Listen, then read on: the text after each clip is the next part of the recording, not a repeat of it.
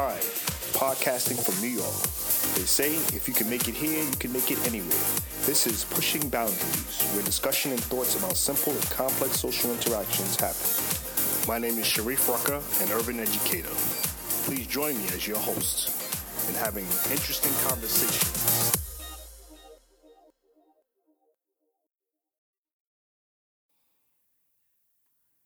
Hey, this is my first broadcast, and glad to have this opportunity to share and have these conversations with you. Today, I want to talk about a topic that is a little unusual. It's called gender bullying. Again, it's called gender bullying. And the reason why I'm talking about this topic is that oftentimes we run into situations that we can't really explain or we have no solution. So I had one personal incident. I'm going to share the personal incident just to get this started, and then we can have a discussion from there. So the first incident I had was I was in a gym, and as a athletic male, I tend to take some time to indulge the gym. It's a healthy lifestyle choice. It helps me to relieve stress, stay fit. Uh, it also encourages me to drink water, and so those things are necessary. But anyway, moving on to the subject. So, gym. I was in a gym, and largely when I go to the gym, I lift weights, and I like to follow up with like stretching, and I needed to pick up a pair of dumbbells, or actually a single dumbbell from another room. And this room happened to be in a sort of like a studio where they have aerobics and various other activities for women to engage in. This class was going to start at about 7 p.m. I got into the gym around 6:50. And when I walked into the gym, I had my headphones on, because I don't like to be disturbed when I work out. I like to be in the zone. I have my music, and I don't like to hear weights around me. I don't like to hear weights dropping. I don't like to hear conversations. It's really distracting when I'm trying to move through, a focused workout. And so I get to the gym and into this next room, the studio, and I bend down to pick up some weights, and I can see a physical movement behind me or a presence behind me kind of standing over me. And I look over my shoulder, and the person is mouthing something to me that I can't really read. And so I lift up my headphones and I say, yes. And it's the gym instructor. And she says to me, we're about to have class. And I say, yes, I know. I'm just going to pick up these weights here and I'm going to leave. And I put my headphones back on, and she's still talking. So I said, I could see her moving, her gesturing. So I turn around and I look over my shoulder and say, hey, yes? And she said, I need you to hurry up and go. I need you to go. I said, excuse me? She said, I need you to go.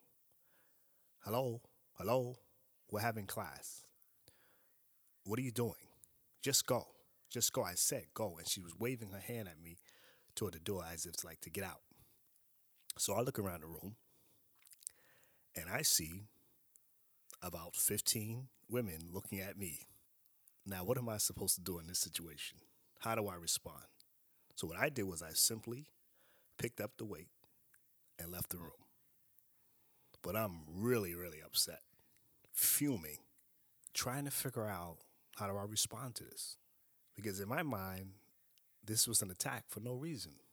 In my mind, totally unnecessary. Your class hadn't begun.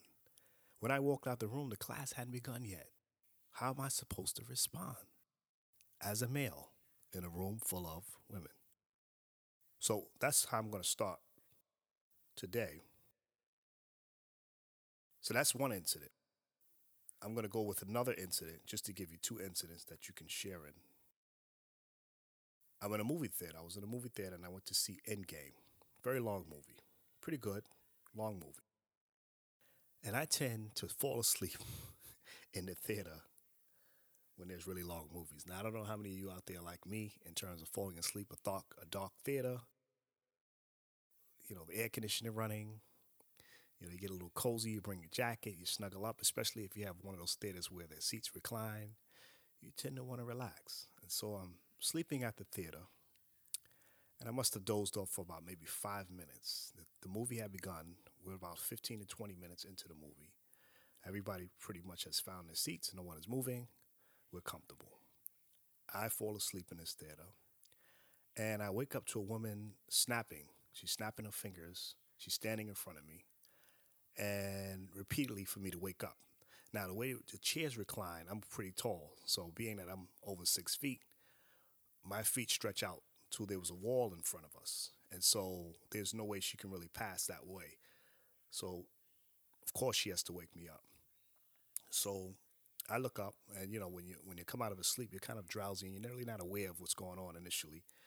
And she's snapping her fingers for me to hurry up and move my feet. But she couldn't wait. So she then decided to push past my legs while I lay in an inclined position. Um, and I was kind of surprised. There was a couple next to me with his family. He looked at me and I looked at him. And we said, well, what's going on here? She walked by with two young boys. Now, how was I supposed to respond to that? But this didn't happen once. This happened twice. Now, mind you, this is a theater that has two aisles, one on the right and one on the left. I'm sitting in the middle of the aisle, in the middle of the row. So there's the opportunity to enter the seating area one or two ways. I fall asleep maybe after about 30 more minutes.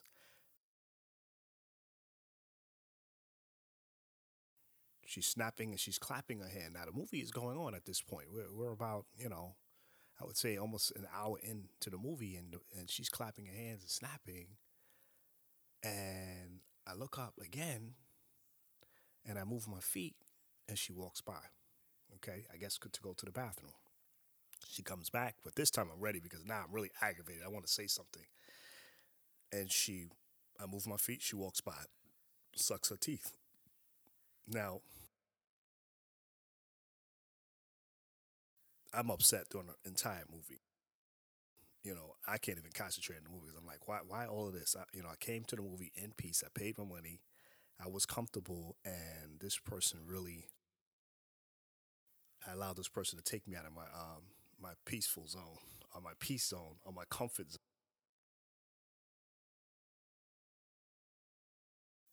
Before the movie ended, I guess about 10 minutes before the movie ended, this woman decided to leave with the two boys.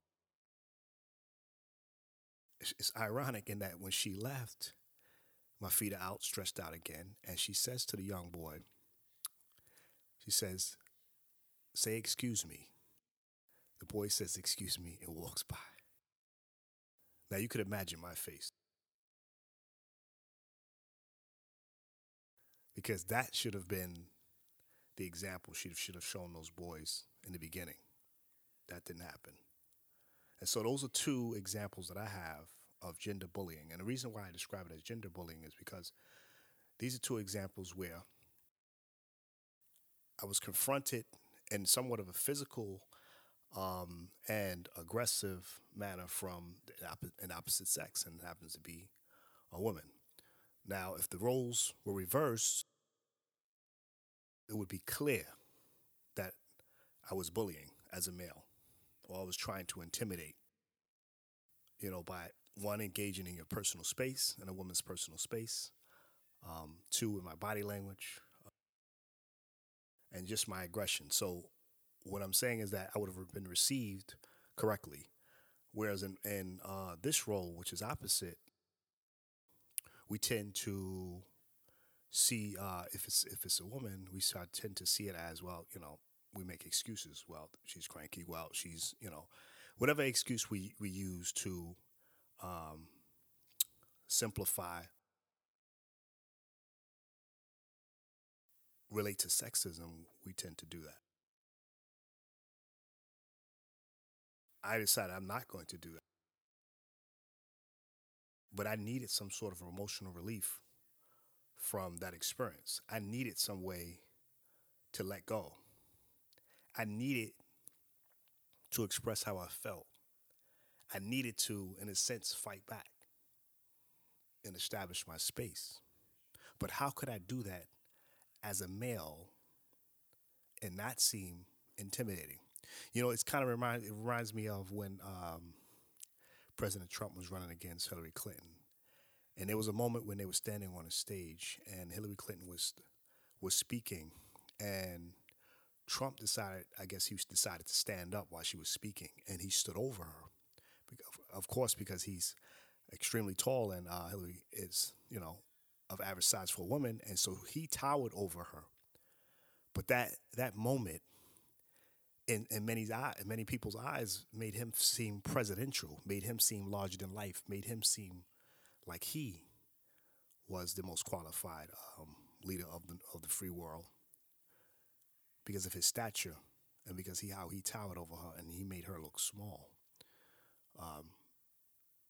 in just his in just that physical illustration. So I say that to say that me standing up, or how I chose to stand up, needed to be thoughtful. It needed to be measured in order to be successful. So let's go to gave you my personal incidents, and I want to go to some of the things that we say that lead to an unfairness in how the standards for men and women. And my focus on this podcast is not we're very clear on how there are biases and discrimination and unfairness and glass ceilings for women because that information is readily available on the internet. It's extremely public. There's lots of research to back it up, but I think sometimes we get so caught up in the research of how women are being overlooked, treated unfairly, that we tend to forget that it happens both ways. And so I wanted to give you two examples today in this podcast of how that happens to men. Those are only two examples, but there are many other ways that this happens. Let's talk about the quote, happy wife, happy life. I've always disagreed with that happy wife, happy life. What does that mean? I mean, does that mean that unless my wife is happy, that I have to uh, forsake my happiness and my pleasures and my identity, that I have to move in a very careful way so that I don't violate the the the build of her happiness or the build of her security in the relationship. I think that's an unfair analysis. I think that's an unfair statement. I think that when we live in that way, then one lives as a hostage. And in any relationship, we don't want to live as a hostage. We want to make sure that there's a certain amount of independence and dependence in a relationship. I'm not going to get into what a married life means, but I think that the happy wife, happy analogy or quote or statement has expired in this day and time. I think people are more conscious about who they are, and people are in a pursuit of finding more about themselves and self discovery and happiness and health management in both in a physical way and in an emotional way and a spiritual way as individuals. And I think that people are looking for added value. They're not looking for a burden. To me, when I say happy wife, happy life, that sounds like a burden to me. That sounds like, why should I? Because this is more work for me. Why am I going to take on more work? Is this a shared happiness or is this some sort of indentured servitude? Are we dealing with collaboration or are we dealing with equity and not equality? Because equality is based on measures of the same thing. And I don't think man and women are the same. And I don't think any man and woman is the same. I don't think any woman to the next woman is the same. I don't think any man to the next man is the same. I think we're all individual and extremely different. And so I think that, it's about equity and it's about collaboration. It's about shared happiness and not indentured service. But I think that, these mixed messages, happy wife leads to a happy life, often leads to false cooperation when we enter those relationships in that way. I think when we don't know how to communicate with one another, both male and female, and we don't learn how to disagree because our cultural norms have set it up that way, as women essentially being fragile and ultra sensitive, to criticism, is made it a very difficult way or a barrier to communication. But I think it goes both ways. I think it goes that way for men, and I think it goes that way for women. I think especially now with identities being extremely flexible and people redefining themselves and how they want to relate and become intimate, I think we have to reconsider how our cultural norms and how we get along with one another and how do we collaborate and how do we interact and how do we communicate. This speaks directly in the face of what we're about, of what we establish ourselves to be. You know, there's another sexist belief here. I'm going to give you another statement. The real power of a man is in the size of the smile of the woman sitting next to him. Again, here's another statement or another sense of mindset that speaks against the balance between the value of a man, of both men and women in a relationship. This speaks to, you know, a, I should say, sort of like a settling or a not being present. Someone else is more present than the other person. To me, it's more myth than a reality. Um, I think many relationships don't work because the myth is that one party has to be happy, and I think that that's the myth. The myth, in order to break that myth, the reality is that both parties have to be happy because both opt in or both opt out. If one opts in and the other opts out, then there's no relationship. They both have to opt in. But even if one opts out, there's no relationship because one is engaged in investing in and the other is investing out. So we've created a false reality and in the pursuit of a happiness that can never be reached because it's not about real balance. And today, when we talk about marriage and we talk about the roles of men and women in relationships, we have no modern definition of that. We've evolved from what a man is and what a woman is. Those definitions of a man, being of a man, I should say, of a man being insensitive and protective and strong. Those are not real. Those are not realities today. Men are very different today. Men are very built very differently. There was at one time, it was known that men were head of households, leading households financially. Today, we know that's no longer true. Glory be to God that women are especially in some cultures outperforming men and doing well and becoming leaders of the industry and are becoming the breadwinners of the household. And so those social or those cultural dynamics for the household has changed. But again, we have no modern definition. Even the church is not in alignment to the new definitions today and how households are running and what's really happening inside of homes. And so people are kind of crafting or moving without any definition or defining structures for how a household should be, how to manage together, how to collaborate, how to raise children. All of those definitions are being questioned today. All of those definitions are being challenged because they no longer are valuable, right? They're no longer relevant to what's happening, right? And so we have to do some work. The way roles are changing today, what men used to do, they no longer do. Many of the roles that men used to do, women are doing. And many of the roles that women are doing, men are doing. It's like a role reversal. Now that changes the narrative. If that's changing the narrative, where do men fit in the new narrative? How do we redefine where men and women exist in a relationship? How do we redefine where men and women exist in parenting? How do we redefine how we communicate? Where do we fit in the narrative? And again, in this podcast, I'm really talking about the role of men. In terms of a shifting mindset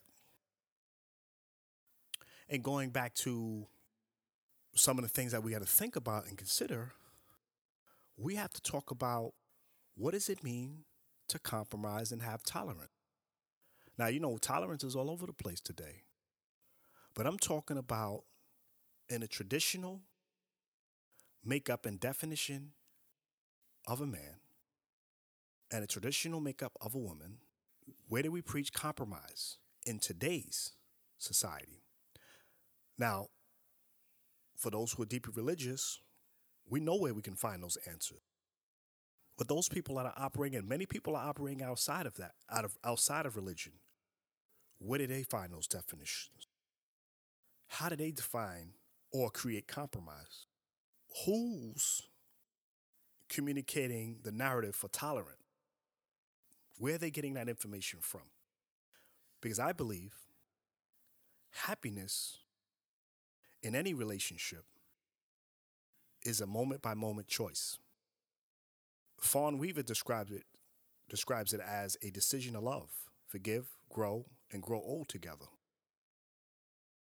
That's a happy marriage. In relationships between men and women, how are we communicating in a way that we're standing on the same ground, there's equity in the conversation, and there's tolerance for our differences, our biological differences, without it going into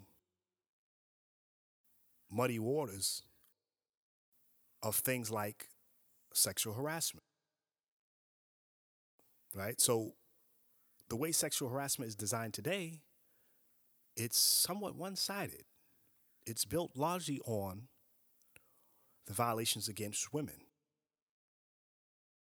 But sexual harassment goes both ways. I've been in many situations where I've been harassed by women and I've been harassed by men. But it's harder for men to cry out for support and help from the powers that be because it's not the way we were defined. It is not the narrative or the traditional narrative that we were raised on. But again, I say the narratives have changed today. We are not living in the same narratives and the same definitions. We're living in different narratives, different definitions. And so many of the roles that we used to play, we don't play anymore. How we were once described, we're no longer described as. And so how do we have equity and enforcement of things like sexual harassment? How do we shift our mindset if we don't change the narrative? If we don't redefine the roles and responsibility of men and women? And is it as clear as that in today's time? What is clear?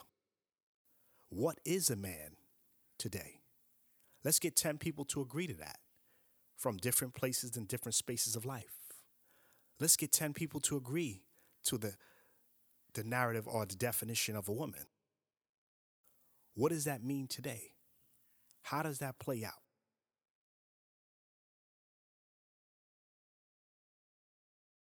And I'm saying all this to say, to my personal experiences in the beginning, is when we get into situations of conflict and gender bullying, and in this case, the one being bullied is the male. How do we respond? Right? How do we respond?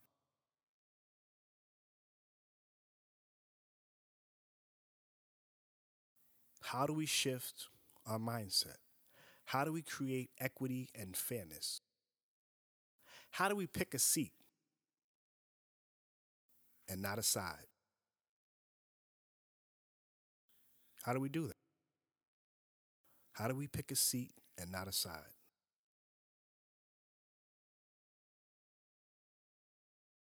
Where do we create the fairness?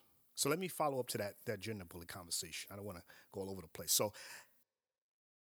this is how I handled the first situation. So the first situation that happened in the gym, what I did was I felt very upset. And I said, I'm not going to let this go. I'm going to have a conversation with the manager of the facility. And I said to the manager, listen, this is what happened. I'm very upset. I'm embarrassed. I paid my dues like everyone else here. I should not have had this experience today. I don't like it. And would you please have a conversation with her? And she said yes at the desk. And I said fine. And I went back to working out. I didn't see her for about 2 weeks after that. And when I got into the gym, she walks over to me. She says, you, I want to speak to you. So, okay, here we go. I said, yes. And she says, well, how come you went to the manager and you complained about me? How come you didn't have a conversation with me? And I said to her, and she actually, when she came to me, she brought another woman with her from that class. And so already I'm in a defensive mode, but I said, I can't respond to this in an aggressive manner because where's this going to get me? Now, there's two women here. One is a witness and there's me. And I said, listen, I would have wanted to speak to you, but I don't know you. I don't even know your name. And I felt like your approach was hostile. So I had a conversation with the manager who I asked to mediate this. Yeah, but you got me in trouble. You got me in trouble. You didn't have to do that. Why would you say that? I said, because I don't know you. And then I said to the third party, and I said, listen, put yourself in my shoes. I'm a male. How could I have responded to that situation? If I had confronted you in that room and argued with you in a room full of women, I would have been immediately called out as the bad guy.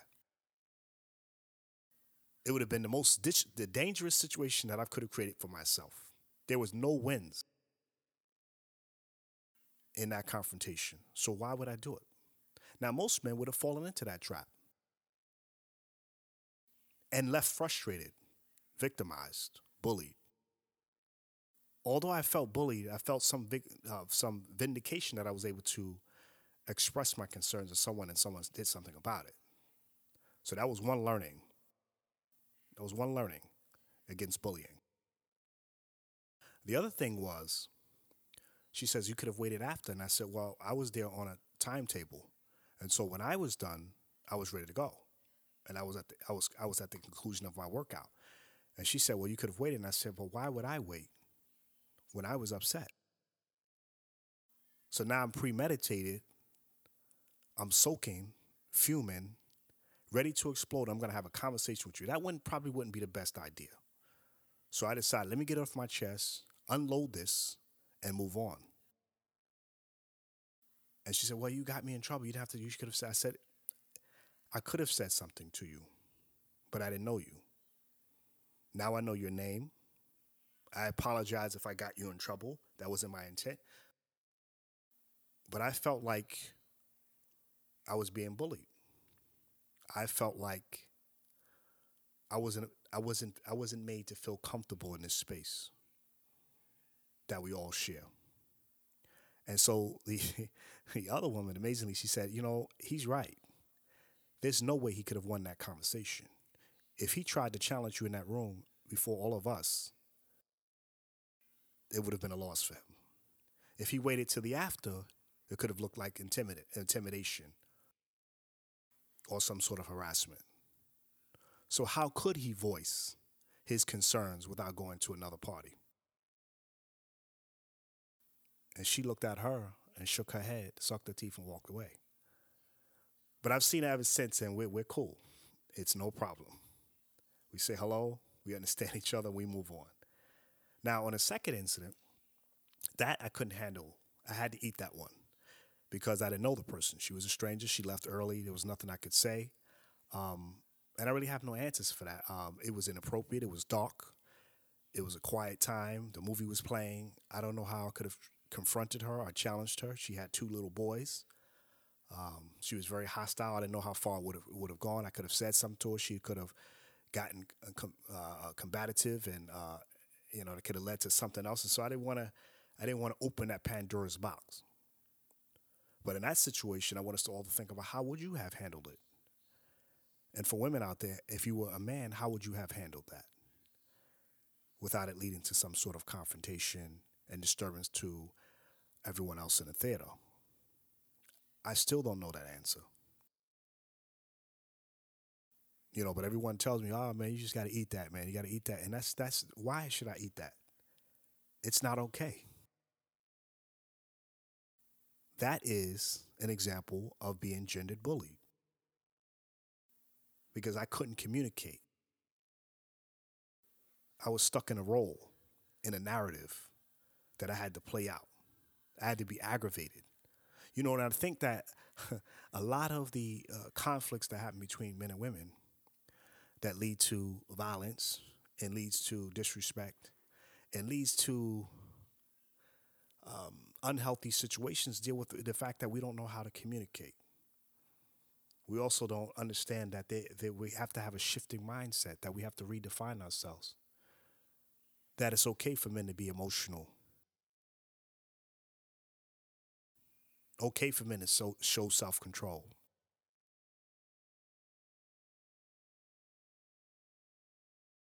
They were not quick to go to war. Those are real narratives today for men. Those are changing narratives. How does that play out in daily life? How does that play out in our casual relationships? How does that play out in our intimate relationships? The changing narratives. So I tried to go online and I tried to research. Google's your best friend. And what was so disturbing was when I looked up gender bullying. 95% of the I would no, I would say 98% of the research that comes back is one-sided. It's about women being bullied by men. And I can count on multiple hands how many times I've been bullied by women, whether it was a supervisor or someone who held some power, or was it, someone I knew in high school, or was it someone I knew in college, or someone at work, or somewhere or another. If you really think about it as men and women, if you think it as women, there have been many times that as a woman, you've bullied multiple men, whether it be through the system, through brothers, through promotion, or whatever it was, that you've bullied in that situation. And men, we have to admit, we've been bullied too. You've been bullied, and it's not okay. It's not okay because of a narrative that doesn't work today. A narrative that's not legitimate. And we know that we try to do a broad brush in terms of we look at feminist perspectives and we look at the slights against women and men, but we know that culturally, a lot of those ideas are not relevant culturally because they're not the same. We're talking about largely white audiences, and we're talking about white males. You got a different story there in terms of the need for feminism and the need for equal rights. But we know that, especially as black men in this country, black men have been displaced from their homes from, the essence or the beginning of slavery. And it continues today. So we know that that is not the narrative. We know that in some cultures, that that women are valued as the head of household and the spiritual holders of families, and that's real. And so those narratives that have the broad brush and defining how we should be and creating some of these policies that we have in this country are not representative of everyone. There are some nuances to the way we live in cultures. The narrative is not the same. It is not the same. When we talk about minorities, there are a lot of minorities in that category. And men of color are part of that narrative. Men of color are part of that narrative. equally a part of that narrative of being left behind and not represented.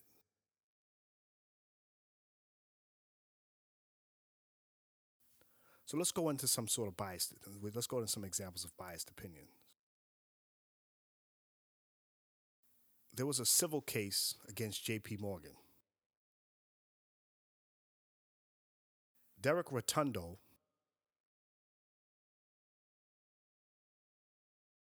was represented by the American Civil Liberties Union against JP Morgan. He won a settlement for $5 million. And the reform that they were pushing were gender neutral banks. What happened here was, which is happening in many companies today. You know, when you had a baby in your household, um, the mother was the one that was usually given the time off, and that makes sense. That makes sense because biologically she is doing a heavy lift, um, and that makes a lot of sense. But at the same time, that mother or that wife also is in need of support during that time. And if you are a person with children, whether male or female, you know that raising a child takes two, especially when you got a newborn baby. There are a lot of details and a lot of things that go into that. And the learnings are the same. The curve of learning is the same. The supports are the same. That's why oftentimes that even though you have two parents involved with raising a child, you also get grandparents involved with that, an extended family, because it's still too much for those two, mother and father. Now let's talk about that. In the old narrative, fathers could not be nurturers. Fathers were looked at as someone working outside of the household, doing the majority of their time outside. Come in, they would grunt and have a beer, throw their feet up, woman, give me something to eat. That was the narrative that was described on television, unfortunately. That narrative has expired a long time since now. That is not the narrative. What I see, if you look closely, I see fathers as nurturers. And I also see fathers as also single head of households. It's not only mothers now, single fathers too. I was one of them. So back to this case. In 2018, well, let me, no, excuse me. Back to this case, let me just say that Derek Rotundo won $5 million dollars in his settlement against JP Morgan. And what he won was, not only did he win $5 million dollars in the settlement, but he won the right to stay home when he gave birth, when his wife or when his family or his household gave birth to a new child. He won the right as a father to stay home and to see that child through the first days of his life as a father. As a result of that, in 2018, 35% of companies offered paid leave for mothers and 29% for fathers. That number is still way too low.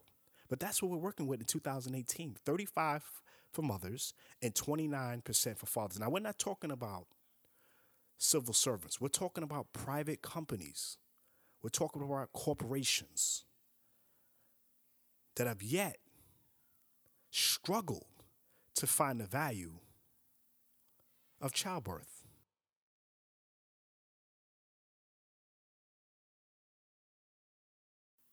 People are still struggling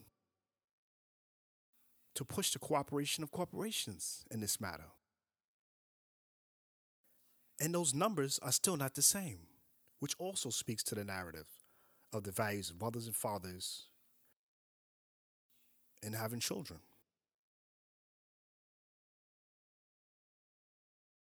This comes from Bloomberg News, May 30th, 2019.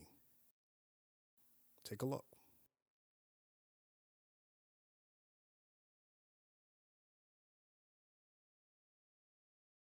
The other thing here is when we talk about gender bullying, many of the institutions that support the structures of our family,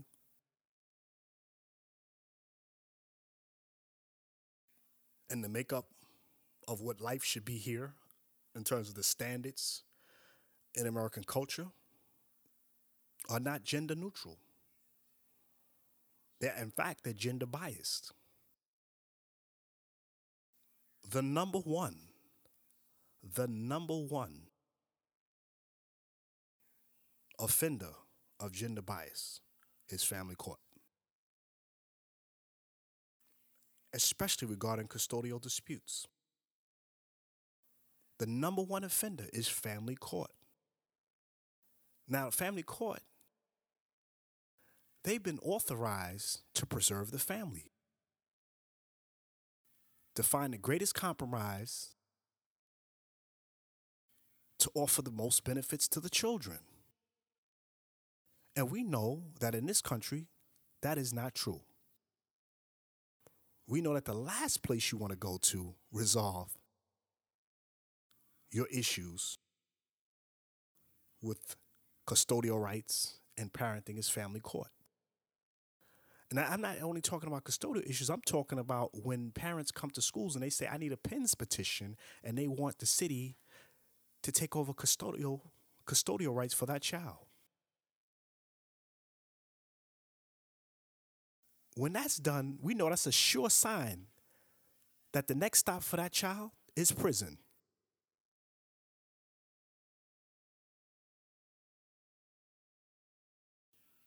And we know that the standard for family court, the standard thinking for family court is one, that any man entering that courtroom is guilty. Two, that most of the people that will be seeking support in the family court will be battered single women. This is the popular thinking. This is the institutional investment in gender bias or gender bullying. Let's talk about something else. What about Mother's and Father's Day? The values and the importance we put on Mother's and Father's Day, the equity in those 2 days.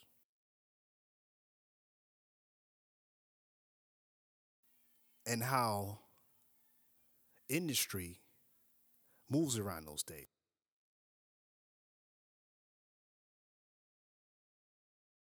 Just take a look. Just be observant. Just go to the mall on Mother's Day and go to the mall on Father's Day.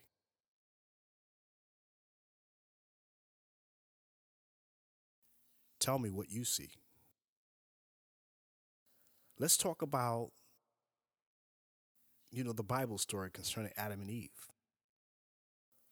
and the gender bias. In this case, I felt like the gender bias was against both Eve and Adam. Adam wasn't smart enough to say no.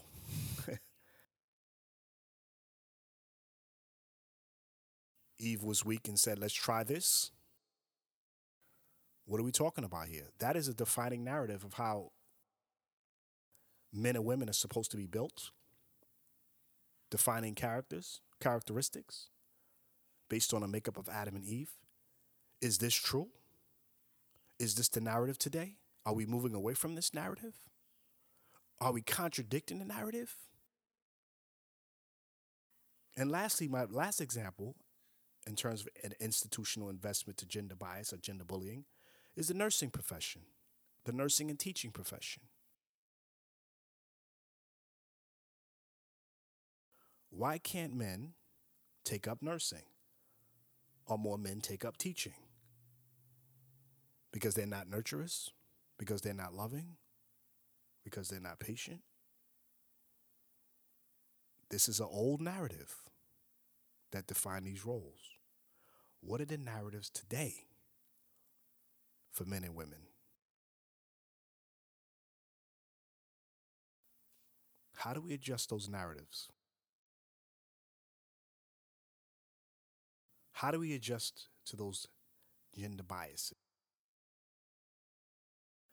How do we change the way we define roles and responsibilities for men and women. How do we change the narrative from traditional child rearing to how we raise children today? How do we change those social norms? We have to have these conversations because they're leading to a whole lot of trouble in our households. They're leading to a whole lot of trouble in our relationships. They're leading to a whole lot of troubles in terms of how we interpret and create public policy to regulate people's behaviors. Because we're not normed to any single idea about what it means to be a man, what it means to be a woman, what it means to be a husband, what it means to be a wife, what it means to have a relationship, what it means to disagree as men and women. How do we enforce equitably between men and women issues of sexual harassment? How? What's the answers?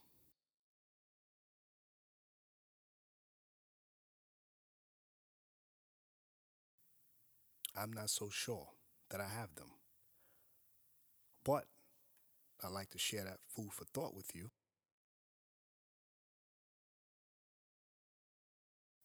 and express that bullying can also be done against men, women, children, different gender identities. In bullying, there's equity.